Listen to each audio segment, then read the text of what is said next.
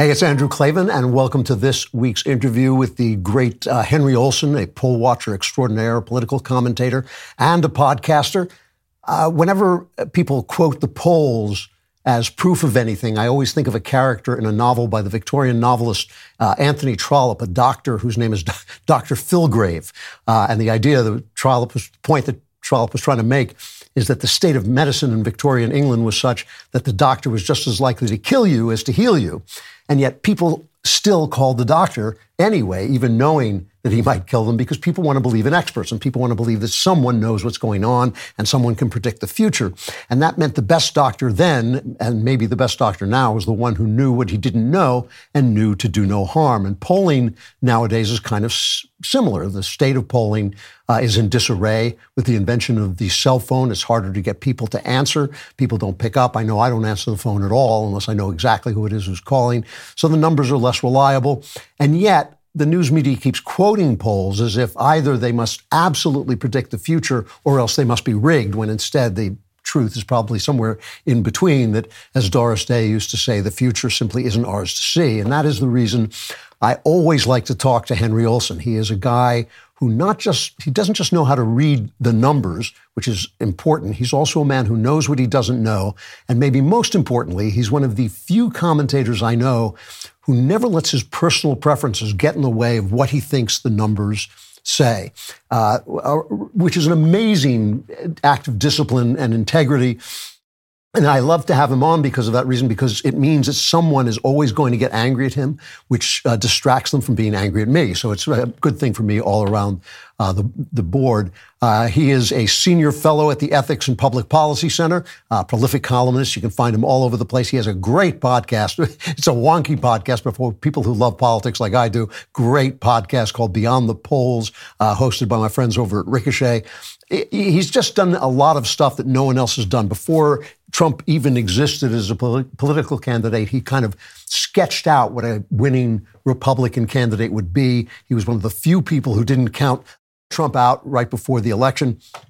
Henry, it's great to have you here. Thanks for coming on. Well, I'm glad to be back, and I'm glad to distract the incoming from you and your dad. That's all I ask. That's your whole job here. So let's start with the polls, the state of the next presidential election. What do I assume you're seeing what everybody else is seeing, which is that Trump has this enormous lead. Yeah, I mean, in the Republican race, Trump just has this, as you said, enormous lead. Now, it's closer in the states where campaigning is taking place. It's 20 to 30 points in Iowa, New Hampshire, and South Carolina, whereas it's 30 to 50 points, depending on the poll nationally. But what stands out to me in those early state polls is stability, that you've seen movement below Trump, DeSantis dropping, Haley rising, the Scott and Ramaswamy bloomlets. You've seen virtually no erosion of Trump. And we are now a little over 5 weeks before the Iowa caucus. Iowa does have a history of late, rapid, and significant movement.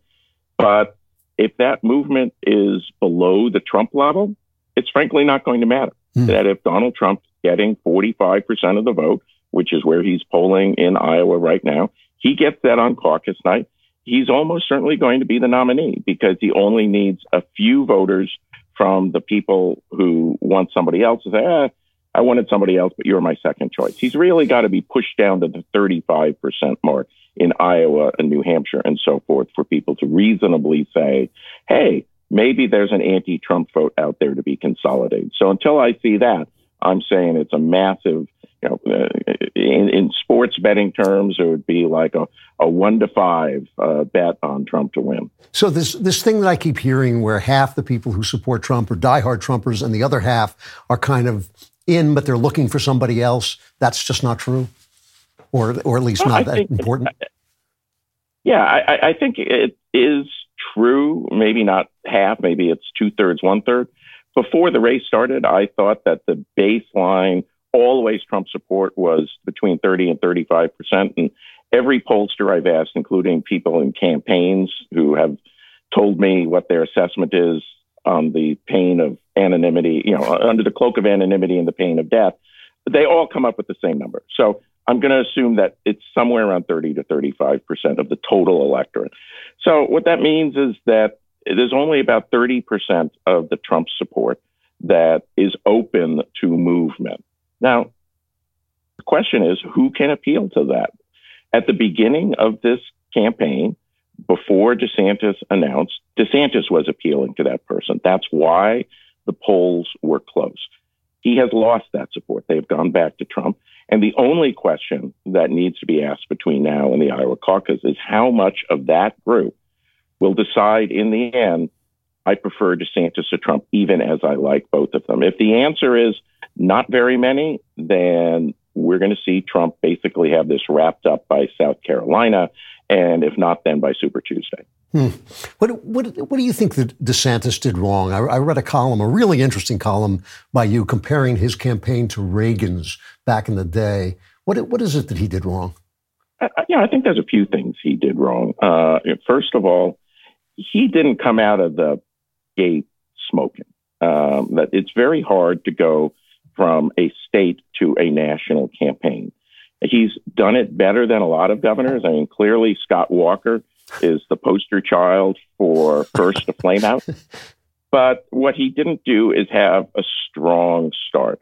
And part of that was personality based, is that I watched DeSantis and Casey DeSantis side by side, or actually one after each other when he held his 99th county in Iowa rally over the weekend, completing what's called the full Grassley. And if you didn't tell me which one was running and I just got to pick which one was the better candidate, it would be Casey. Casey's more articulate. Casey's more energetic. She's more likable. There's a reason she's on the stage with him all the time. Now, he's gotten better. And his debate performance on Wednesday night was easily his best debate performance. He's lowered the timbre of his voice.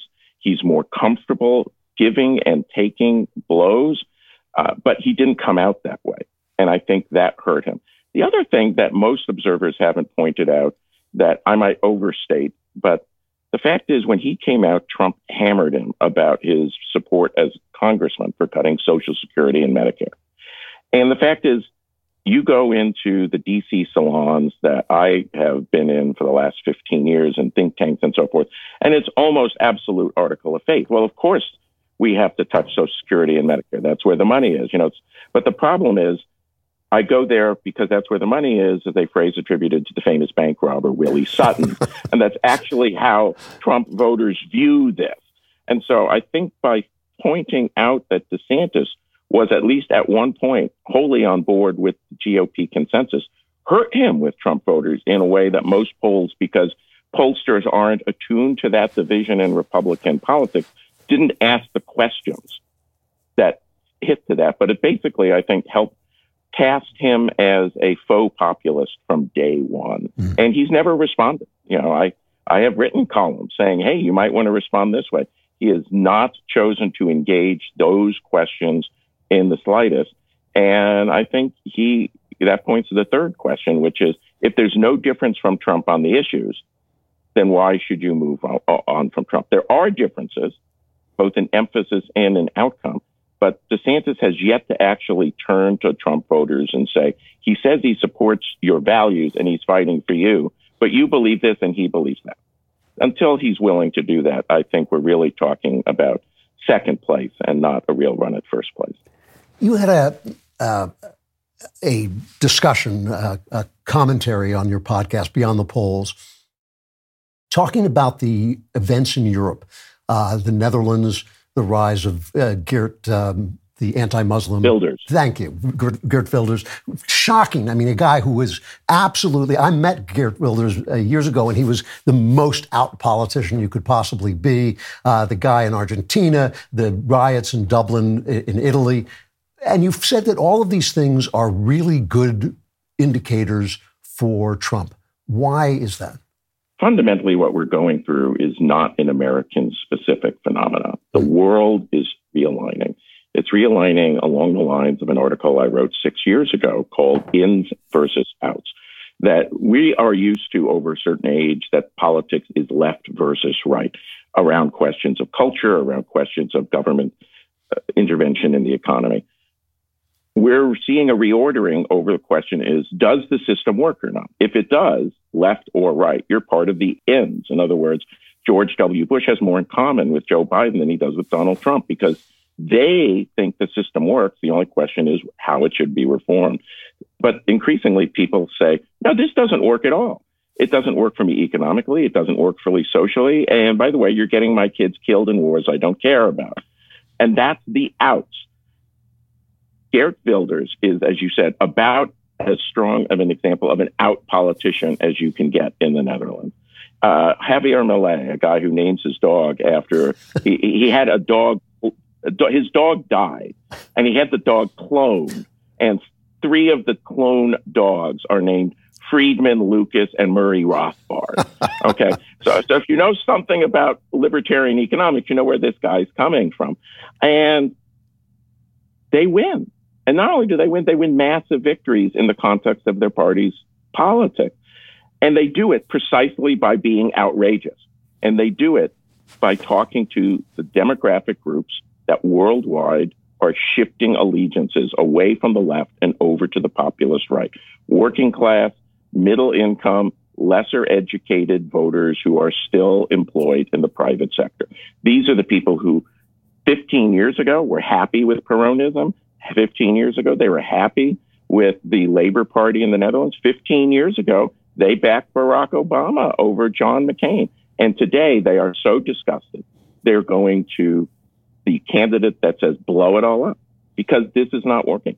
And if there is a blow it all up candidate with national credibility in the United States, it remains Donald Trump. These trends show that all of the attempts by the ends to say, you should care about the things that you used to care about are not working. Now, Trump has his own specific personal problems that may end up making him the outlier, whereas he was once the canary in the coal mine. But the fact is, the more people think the whole system is not working, the more the outrageous person seems to be the credible candidate. And Donald Trump is nothing if not outrageous and therefore credible.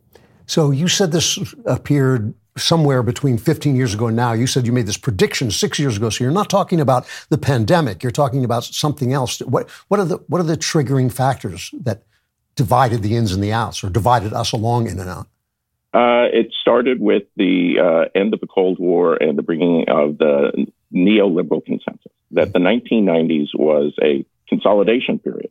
What do we do when the global conflict that has divided the world doesn't exist? The Soviet Union has collapsed.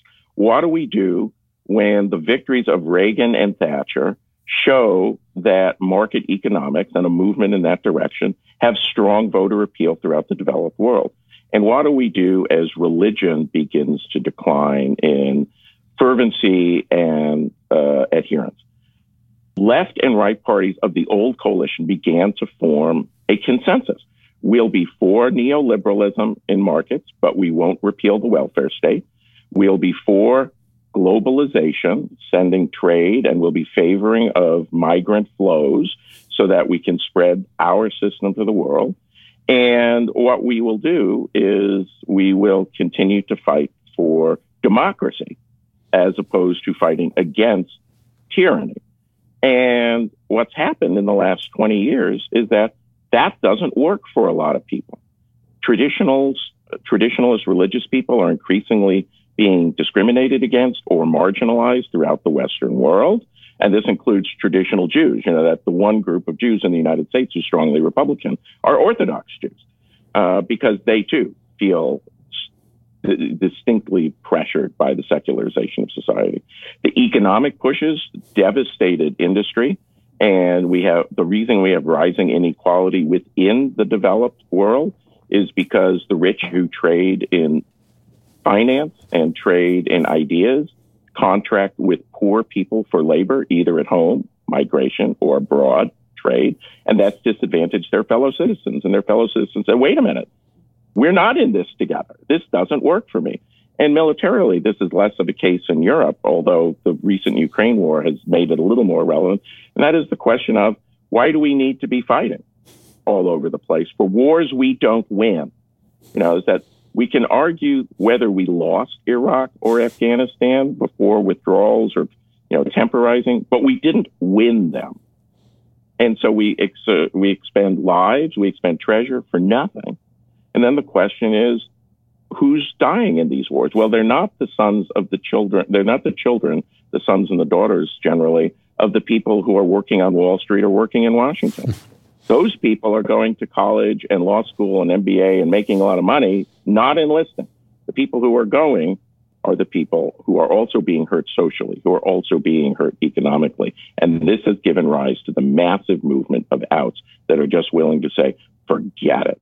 This thing about forget it, one of the things I've noticed, Meloni in Italy, she's softened considerably since taking office.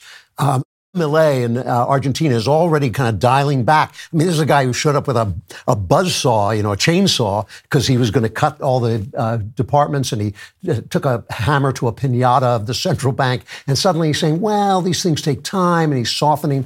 Donald Trump, build the wall, lock them up. None of that stuff ever happened.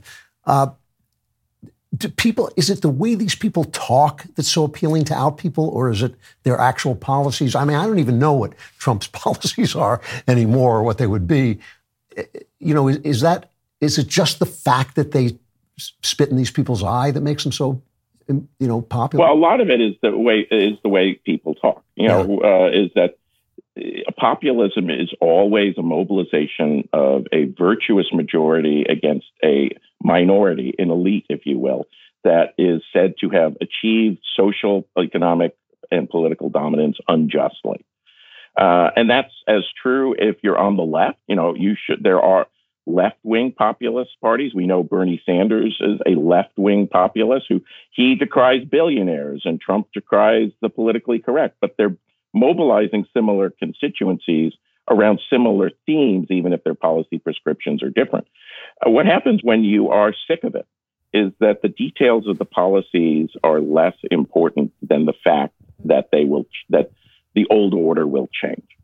And populists will succeed when the old order changes. What we have seen is places where populists have gotten reelected, like Hungary, like Israel, because essentially Netanyahu, over his career, has moved from being an establishment center-right person to being a populist center-right person. And where they get reelected is where they deliver on some policy solutions, whether it's economics or whether it's culture or a mixture of both. Some of these people have we've been able to see whether they can deliver. But even when you have the upper hand within a coalition, none of these people have pure majorities. That every political entity is a coalition. And what Wilders has to do, he won the election, but he only got a quarter of the vote. He has to deal with people closer to the center than he does. Meloni won the election, but her party got less than 30% of the vote. She has to deal with people closer to the center. So what they're doing is being shrewd politically. The populist predecessor to Meloni, Matthias Salvini, went in the other direction. He didn't have a majority. He tried to govern as a populist, and he ran into the reality that Italy's budget is effectively controlled by bailouts and loans from Brussels. And so he quickly failed, made peace with the center, and that's what fueled Meloni, because they said, Italian voters naturally said, well, you tried and you failed. Let's go for somebody who can succeed. And he has dropped from 36% in the polls to 9%, and she's risen from 4 to 30. You have to be careful when you're a populist. You get the chance to do something with your rhetoric, but then you have to know how to work with your system to deliver, to entrench yourself, and then to strengthen yourself for future electoral victories. Here's a holiday gift idea that's sure to make you the hero of the season. We all know the holidays can be a bit hectic. The shopping, the cooking, the never-ending list of things to do. That's why you need the gift of Genucel skincare. From now until Christmas, Genucel's most popular package has a special discount just for my listeners at Genucel.com/Klavan. Treat yourself and your loved ones to the absolute best skincare in the world. Those troubling forehead wrinkles, fine lines, skin redness, and yes, even a sagging jawline will disappear right before your eyes with Genucel's most popular collection. Genucel promises immediate effects. You'll see results in less than 12 hours guaranteed, or your money back. My producer, Lisa, loves Genucel. She has probably one of every single product they have, and she's gorgeous. She's always raving about the under-eye cream and how there is nothing like it on the market. You deserve to look and feel your best this holiday season. Go to Genucel.com/Klavan to get this incredible holiday discount. Every order today is instantly upgraded to free express shipping. Genucel.com/Klavan today. I know you're begging now. You're weeping. You're crying. Please, please, oh, please tell me how to spell Klavan. Klavan. I don't know how many times I have to tell you. There are no easy things. You know, as you're talking about this, I was thinking of a column by David Brooks a couple of months ago, where suddenly it occurred to him that maybe he, meaning the elites, and David Brooks is almost the incarnation of eliteness. He said, maybe we're the bad guys. And I thought, wow, that must have been a dream that passed through his mind and out the other side, because nobody seems to want to deal. Everybody wants to attack Trump for his big mouth and his dishonesty. But nobody wants to deal with what the people were trying to say when they voted for him. Nobody seems at all to have taken any assessment of that. I read the Wall Street Journal and the wonderful writers in the Wall Street Journal, but they have made a full court press to make Nikki Haley a thing. Nikki Haley, to me, is Jeb Bush in a skirt. I mean, she is that exact, McCain, Mitt Romney character that they always think is going to win, who never wins anything. Nobody wants her. You mentioned before that she had a hike in the polls. Trump, I think it was just yesterday, said it's all an illusion. When he said that, I sort of thought, I think he may be right. Do you think this Nikki Haley thing is real at all? Well, it depends what you mean by real. To paraphrase Bill Clinton, it depends what the real meaning of real is. Look, this gets back to the question about coalition. The center-right Republican electorate is a coalition of different groups with different priorities and different emphases. Is there a segment of the people who will vote for Trump against Biden who would prefer Jeb Bush in a skirt? Yes. And that's who Nikki Haley is coalescing. There was a de facto battle between Pence and Scott and Haley as to who would emerge as the leader of the 25 to 30% of the party that essentially does not want Trumpism. She's winning that. She's effectively won that battle. That means she's been rising. Does that mean she can win? There is no evidence that Nikki Haley can win without expanding the field massively like they did in Georgia. Is what happened is, remember the Georgia primaries. Donald Trump tries to take out Brian Kemp. He endorses a slate of people up and down the road to try and basically punish Kemp and Brad Raffensperger for saying, hey, the election wasn't stolen, you lost fair and square. All the polls said that Kemp would win against his challenger, but they also said that Raffensperger would be forced into a runoff. Well, Raffensperger won without a runoff, and Kemp outdid the polls by 30 points. In other words, there was about as massive of a polling error as you've ever seen. Why? Turnout doubled. The previous high of Georgia Republicans was around 630,000. 1.2 million people voted in the Georgia primary. Of course, the polls were wrong. They were modeling for a traditional electorate and got sideswiped by an untraditional electorate. But that's Nikki Haley's chance. Nikki Haley's doing well with non-traditional Republicans and independents who don't vote in Republican primaries. If they don't turn out, she's going to get pasted if she emerges as the main, because 2/3 of the party would prefer Trump to Jeb Bush. To continue your analogy. That's what the people like the Wall Street Journal editorial board simply refuse to see. Yeah. And this is what the people who, David Brooks is writing to, maybe we're the bad guys, they marked on what was called basically safari missions. We're going to go into deepest, darkest Kruger National Park and see the big five. And they came back and they said, yeah, we saw the giraffes, the longshoremen, and we saw the elephants, the trucker, and so forth.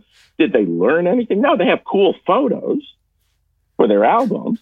But they basically said, yeah, this is what they believe, but we're going to ascribe the worst possible motivations to them and say, well, actually, you deserve your place.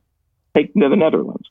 The leader of the main center-right party, the party that's held the prime ministership for the last 13 years, said the voters have not been listened to enough, to which I said in my column in the Spectator World, well, whose fault is that? You were leading the government for 13 years. Who wasn't listening? You personally, your friend. And so you just have to say, at some point, they know what these people want. They just don't want to give it to them.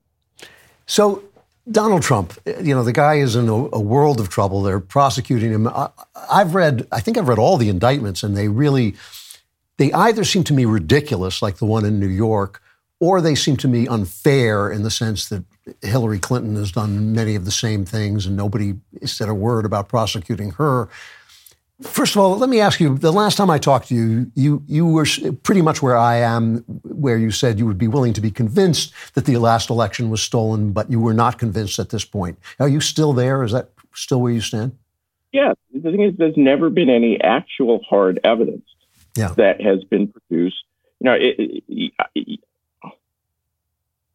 I look at the charge that the election is stolen as the equivalent of a criminal charge, right. Which is to say, I charge you elections with being guilty of fraud.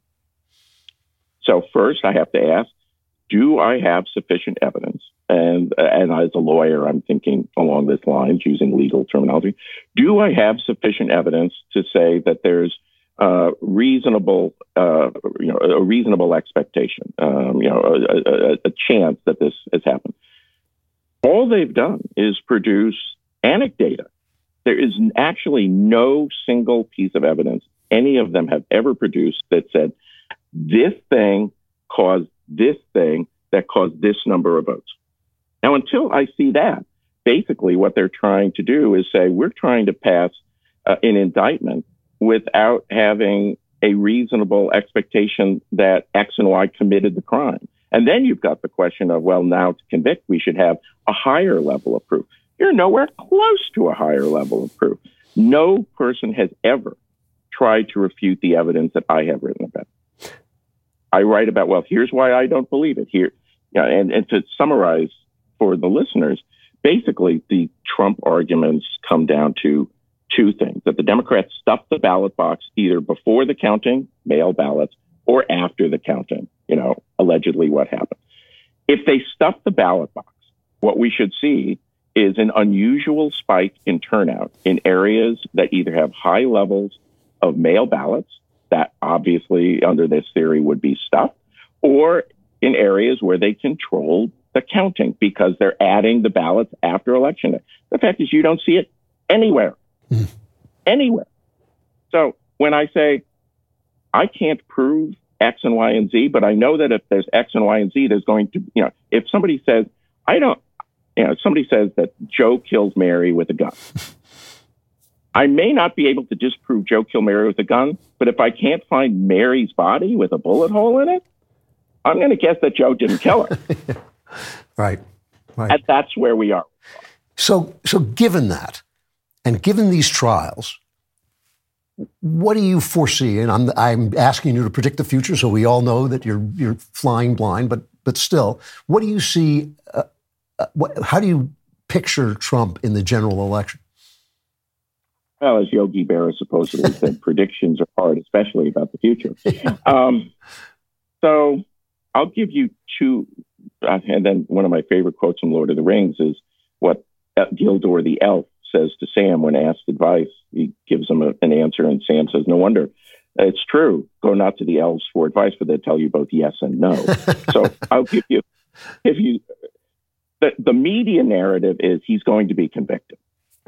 And I think given the jury pools, when you draw the jury in Manhattan from a place that voted against him like 96-4, or in D.C., the odds are and given the passions that we have, the odds are that if this gets to a jury trial, that a conviction will occur in the New York case that's currently going on, which is actually not a jury trial, it's a judge trial, or in D.C. But two things. One of the things that I find particularly weak about some of these cases is their theories of law. That I look at the case in D.C. and I say, well, the facts, Trump did this, Trump did this, Trump did this, Trump intended that, seem pretty damning. The legal theories are really speculative, really tenuous. And this is from a guy who procured a conviction of Robert O'Donnell, the governor of Virginia, who then had that conviction overturned by a unanimous Supreme Court. And O'Donnell was a Republican, so that means that his conviction was overturned at a time when Democrats or the liberals had a majority on the court because of the specious legal theory. So the first thing is that what happens if he gets the conviction, but then it's overturned on appeal? I think that's a real possibility. Secondly, the cases in Atlanta and in Florida are going to be against jury pools with a lot of Trump people. Even Atlanta's Fulton County is a Democratic bastion, but it's a Democratic bastion 3-1. You need a unanimous jury to convict. All Trump needs is 12-person jury. Statistically, 3 of them will be Trump voters. All he needs is for one of them to say, hell no, I won't go to conviction, and it's a mistrial. What happens if Trump gets a mistrial? The media narrative assumes guilt, guilt, guilt, guilt, guilt. What happens if Trump is able to say they made their case to a jury and they couldn't get it done? I think that could be a big factor in Trump's favor. And this gets to why I can't predict. These are known unknowns. I know these things are in the process. I don't know how they will play out, but I think the legal situation could be less favorable for Democrats than they are saying because of these known unknowns. Fascinating. Henry Olsen, always great talking to you. Your podcast, Beyond the Polls, I eat it up. It's pure politics. Love to hear it. Your columns appear everywhere. It's great to see you. And we'll talk again as the election unfolds. Yeah, thanks for having me back, Andrew. All right, I hope that managed to get everybody angry at Henry, so you're forgetting about being angry at me, and I hope because of the good feeling between us, you will show up on Friday for the Andrew Klavan Show. I'll be there. I hope you'll be there too.